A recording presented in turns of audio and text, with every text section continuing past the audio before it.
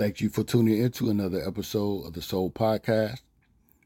SOUL is actually an acronym for Seekers of Universal Light, a group of seekers getting together to study knowledge, wisdom, and understanding in a totality of knowing themselves.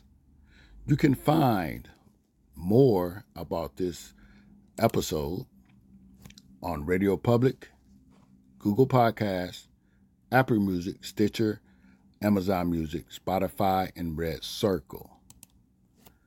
Do you remember the things you thought about as a young adult or middle-aged person?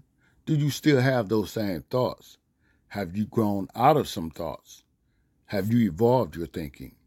Or do you still hold on to the outdated thought forms that dictate your actions? The ancient mystics always mentioned the purification of the mind and heart, which will bring us to another frequency or voltage by using certain techniques and repeated practices of recognizing our thoughts. Then, mastering our thoughts and being in tune with our hearts.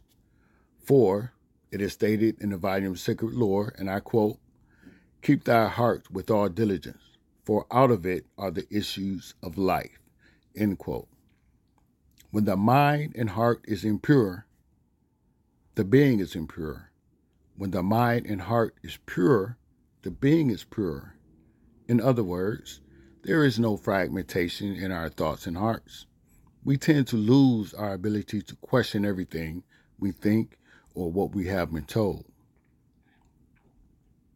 We hold on to low-frequency thoughts, although science cannot measure thoughts.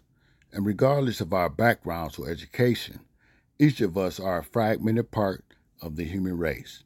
We are all affected by human nature, in Freemasonry, from the interdependence degree and beyond to the highest. The candidate is building on what they have previously known, but new thoughts are introduced as he or she increases their hearts and minds in voltage.